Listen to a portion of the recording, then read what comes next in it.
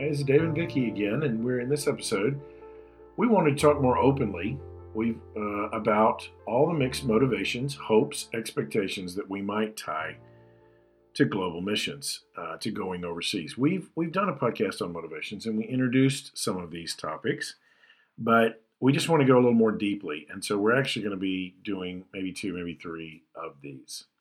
And our goal is we want to make sure that folks that are considering this work know that neither global missions, moving overseas, nor any other noble endeavor like this is the solution, the silver bullet to solving your problems, wherever you are or what problems you're in right now, or achieving some kind of approval, either from God or even from other people. And we'll talk more about that. But that's our goal in this series of podcasts. Yeah, people usually think a desire to become a missionary is among one of the highest callings, a way to show our greatest commitment to Christ. I know I kind of felt like that it was really committed. That's what I would become. That it is a life of intentional purpose, but yet it's vital we recognize and acknowledge how much our hearts have a mixture of desires and expectations. Right. That's the key, is that we're honest that there is a mixture. You know, when I talk to people, and this is what we do, we talk to a lot of people that are considering this work or on their way on this work. And one of the main things we try to get them to start talking about is what's driving them. You know, I'm sitting with a husband, what's driving him? I'm sitting with his wife, wanting to hear what is driving them to move overseas. What are the different emotions, motivations going on inside them? And just to try to get them to start talking that out. Yeah, we like to think, I guess, that a desire to become a missionary is 100% pure. That a great desire that honors God sets us up for honoring God with all of our life.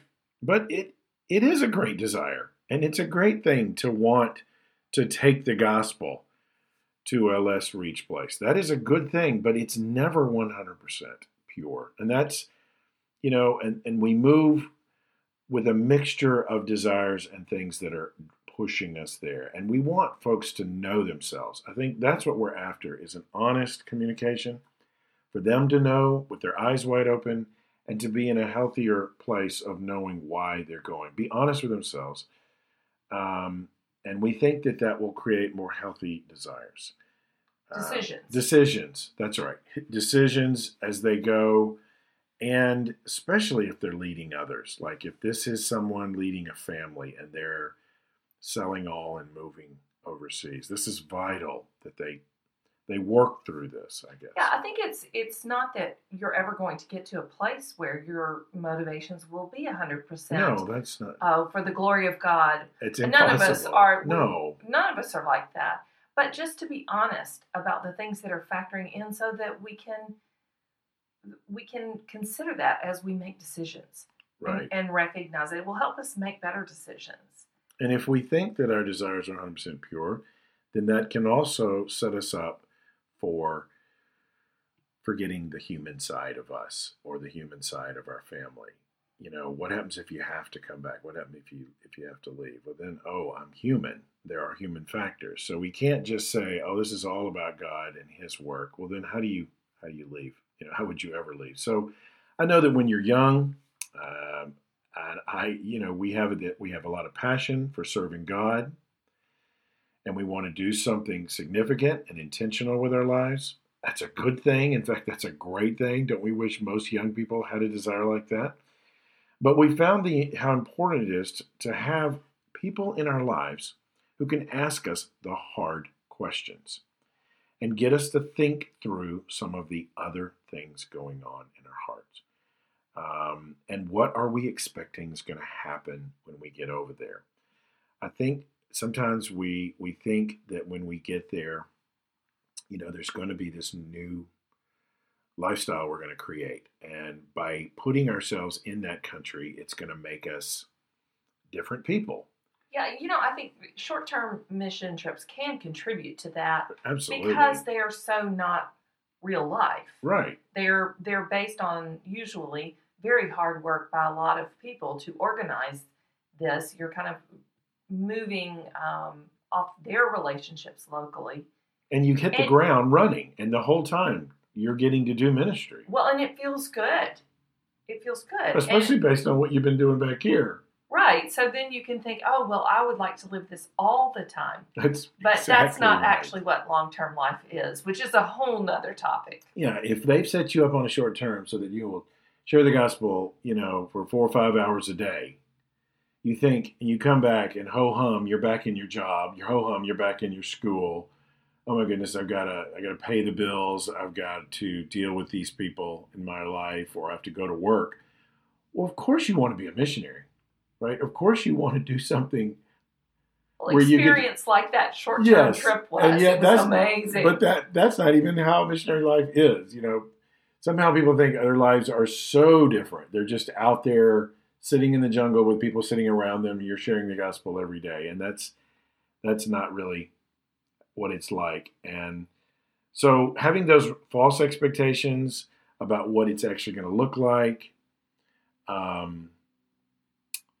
It's good to have people to talk to and to talk through these kinds of things. I mean, one of the things that we were talking about earlier is the thought that I want to do something that can guarantee God's favor, that can ease how bad or erase how bad I feel about the shortcomings in my life.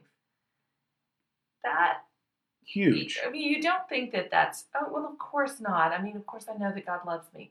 But I mean, really know that some of us do that's more want common. to earn Absolutely. God's love. Maybe not for his salvation, but just those who are really giving themselves to God and doing things that for God somehow are favorites of his. And there needs to be a balance. I mean, obviously giving your life to the things of God is a good thing. So what are we talking about? We're saying, if you're saying though that by doing this kind of work, then somehow God is obligated to bless you more, and it somehow, like you said, Vicki, erases the shortcomings or what you've done so far, or the sins you've done with your life, or just your you. Yeah, whatever problems you have, your family's just kind of going through a funk, or you're just stuck in a job, and you're thinking, I want to do something. Let's just do something for God, and somehow that can lead to sometimes a drastic, rushed decision that is going to be the silver bullet and solve things for me. All right, so we're also going to be talking about some specific examples of problems that we can run into with incorrect thinking that begins before we even go. So it's before we even go, but yet it manifests in some problems once we get on the field. And this can be when you've been there a month, a year, right. 10 years, 25 years. These wrong thinking can create issues on the field. And we'll be talking about those. Yeah, that's why the main purpose of our ministries is to prepare people well going into it. But you could very well be listening to this and you're on the field and this is how you got there. Sometimes we want to give ourselves a shock treatment to get our lives out of a rut or get ourselves out of this, what you may call selfish living, and to maybe give our careers a push like in the right direction. Career change or something. And you might just need to, change your work or get off of Netflix and start engaging with your neighbors or start engaging unreached peoples right in your city. But you're hoping that, that if I just align myself, force myself, move myself and my family into this place, that is going to get us in the right place. Or maybe we're. But I will tell you that Netflix follows you. That's right. Access internet and and yourself. You take yourself. Or maybe you're in a spiritually dry or monotonous place, and you hear a speaker, you read a book, and this guy or gal speaking just gets you all fired up. And we're not saying that changing the way you're living is bad. No, let's be clear. Choosing to pursue a more purposeful life, an intentional life to serve God, that's not bad. That's great. But deciding to move abroad shouldn't be seen as a catalyst to get out of where you are personally in your spiritual life or career.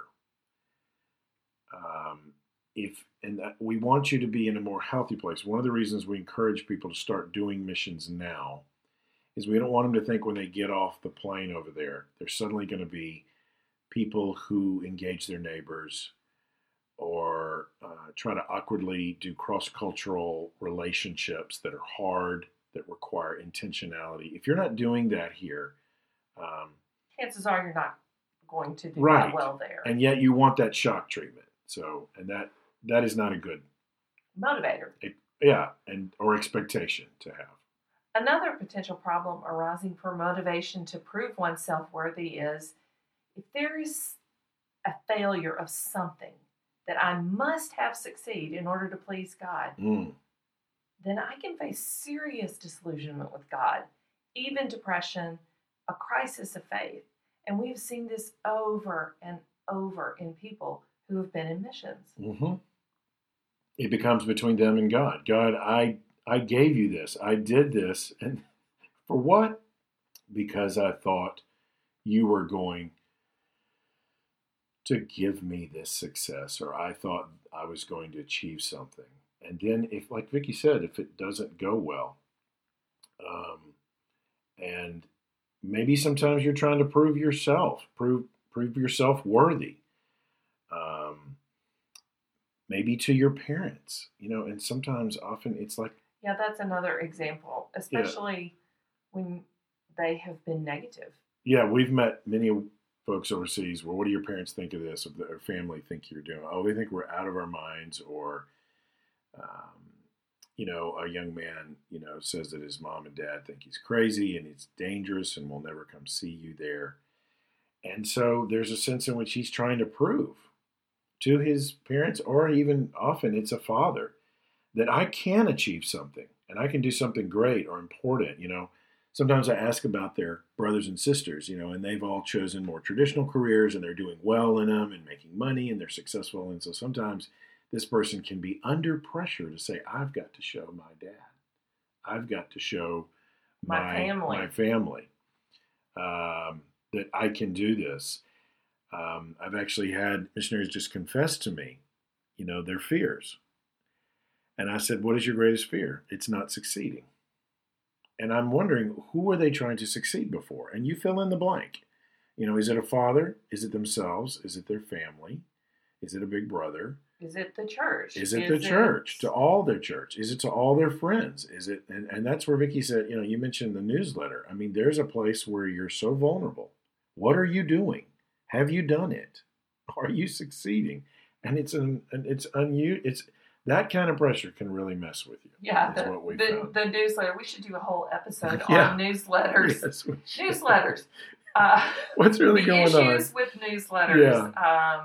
Yes, how much pressure one faces to seemingly justify your existence. If you're looking at it incorrectly. I mean, really, it is a letter so people know how to pray.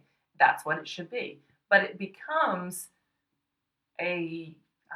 performance, display of proving your worth, justifying what you're doing or the funds you're receiving. And I guess all of this is about when you see problems on the field, either in someone personally having a real crisis or they're affecting their family, you go back and you say, where is this coming from? And it often comes from this need to prove, this need to show something or earn something from God. Anyway, what's another example, Vicki? Another common thought.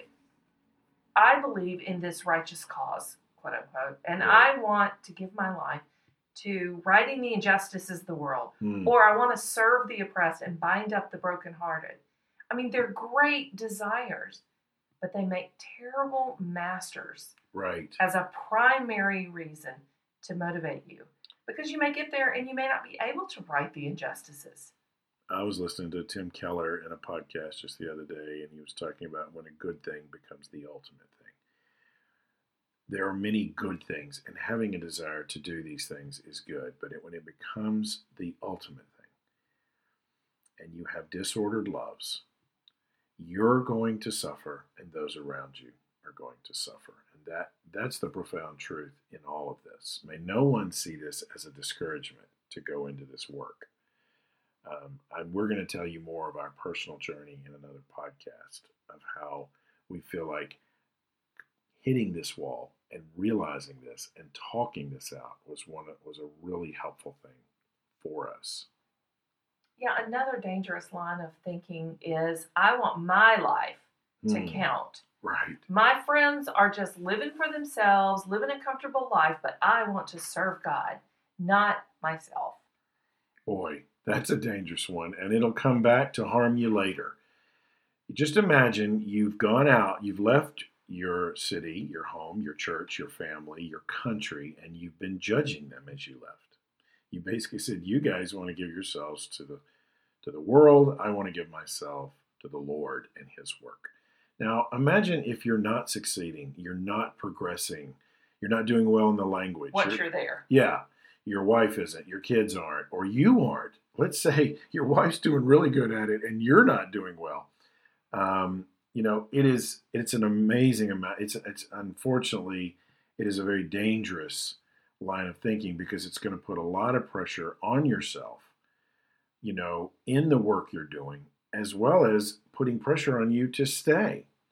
So basically, the fear of what others will think, which because that's what you thought about those living at home. Like, remember? I always judgment, say, the standard that you judged others by can lead you to make really bad choices about staying in an unhealthy situation. I was talking to a guy recently, and he's talking about having to come home, permanently at least. And I said, it all depends on how you left. If you left with thinking your family and friends have just missed it and they do not care about God and His work, which is such a narrow view of kingdom work. Or that you're pleasing God more. If that thought is in your mind, that you're pleasing God more than what happens when you got to come home? You're in trouble because now you've got to deal with shame for yourself, and you're going to have to come home and become a civilian again. And I mean, you're going to have to be a normal Christian again, and I'm going to bump into you at Lowe's, and you're like, oh no, not me. But that is all coming from that wrong thinking. Absolutely. That somehow it is more spiritual to have a foreign address or a life in ministry. But there's no doubt there are people that have the abilities and the calling and they can go, and they do go, and they need to be there working, and it's great. But what we're saying is anyone that goes needs to be open and honest and have their motivations out there on the table and be honest. And I say leaving with that mentality of wrong expectations of what's going to happen to you or judging others on your way out makes returning home super hard. It does. It actually can pressure you, and you can end up staying in that unhealthy situation. It's easy to spiritualize this. It's even easy to use scripture to justify staying somewhere when really that is a decision that's being made based on fear or shame. Avoiding shame, that gnawing feeling of not being enough, can be a powerful motivator of decisions. Sometimes when somebody, when I'm talking to people about who are setting their life up to go overseas, I sometimes say, okay, have you ever thought about what would happen if you had to come back? And there's just that silence. I don't want to think about that. Yeah, well, you have to think about that. Because like we said, if you're not holding this lightly before the Lord and say, this is something I want to do now, this is my goal, which is, like we said, a good goal, but never put yourself in such a dangerous place that is your identity. You tie that to your identity. This is who I am. Let's be honest. I'm going to do something better with my life. I'm going to be a better Christian. Well, we've even had someone, introduce us when speaking as saying stuff like, you can tell someone's commitment by their zip code. Where they live. And where they live. And that is absolutely not true. Oh, talk about pressure. What if I'm over there and I have to leave that zip code? I'm in trouble. I'm in trouble personally. And how am I going to face that? And so holding it openly and lightly to the Lord and say, Lord, if this is something you want me to do, I want to be open, but I need to be willing to give this up. And we'll be sharing with you more about our journey, because that's actually what happens. Join us next time in part 2 of this to talk more about incorrect thinking and the problems that can manifest from that once you're over. Exactly. So we're going to do part 2 now. Thanks for listening today. Our book, Mission Smart, 15 Critical Questions to Ask Before Launching Overseas, is available on Amazon in paperback or Kindle.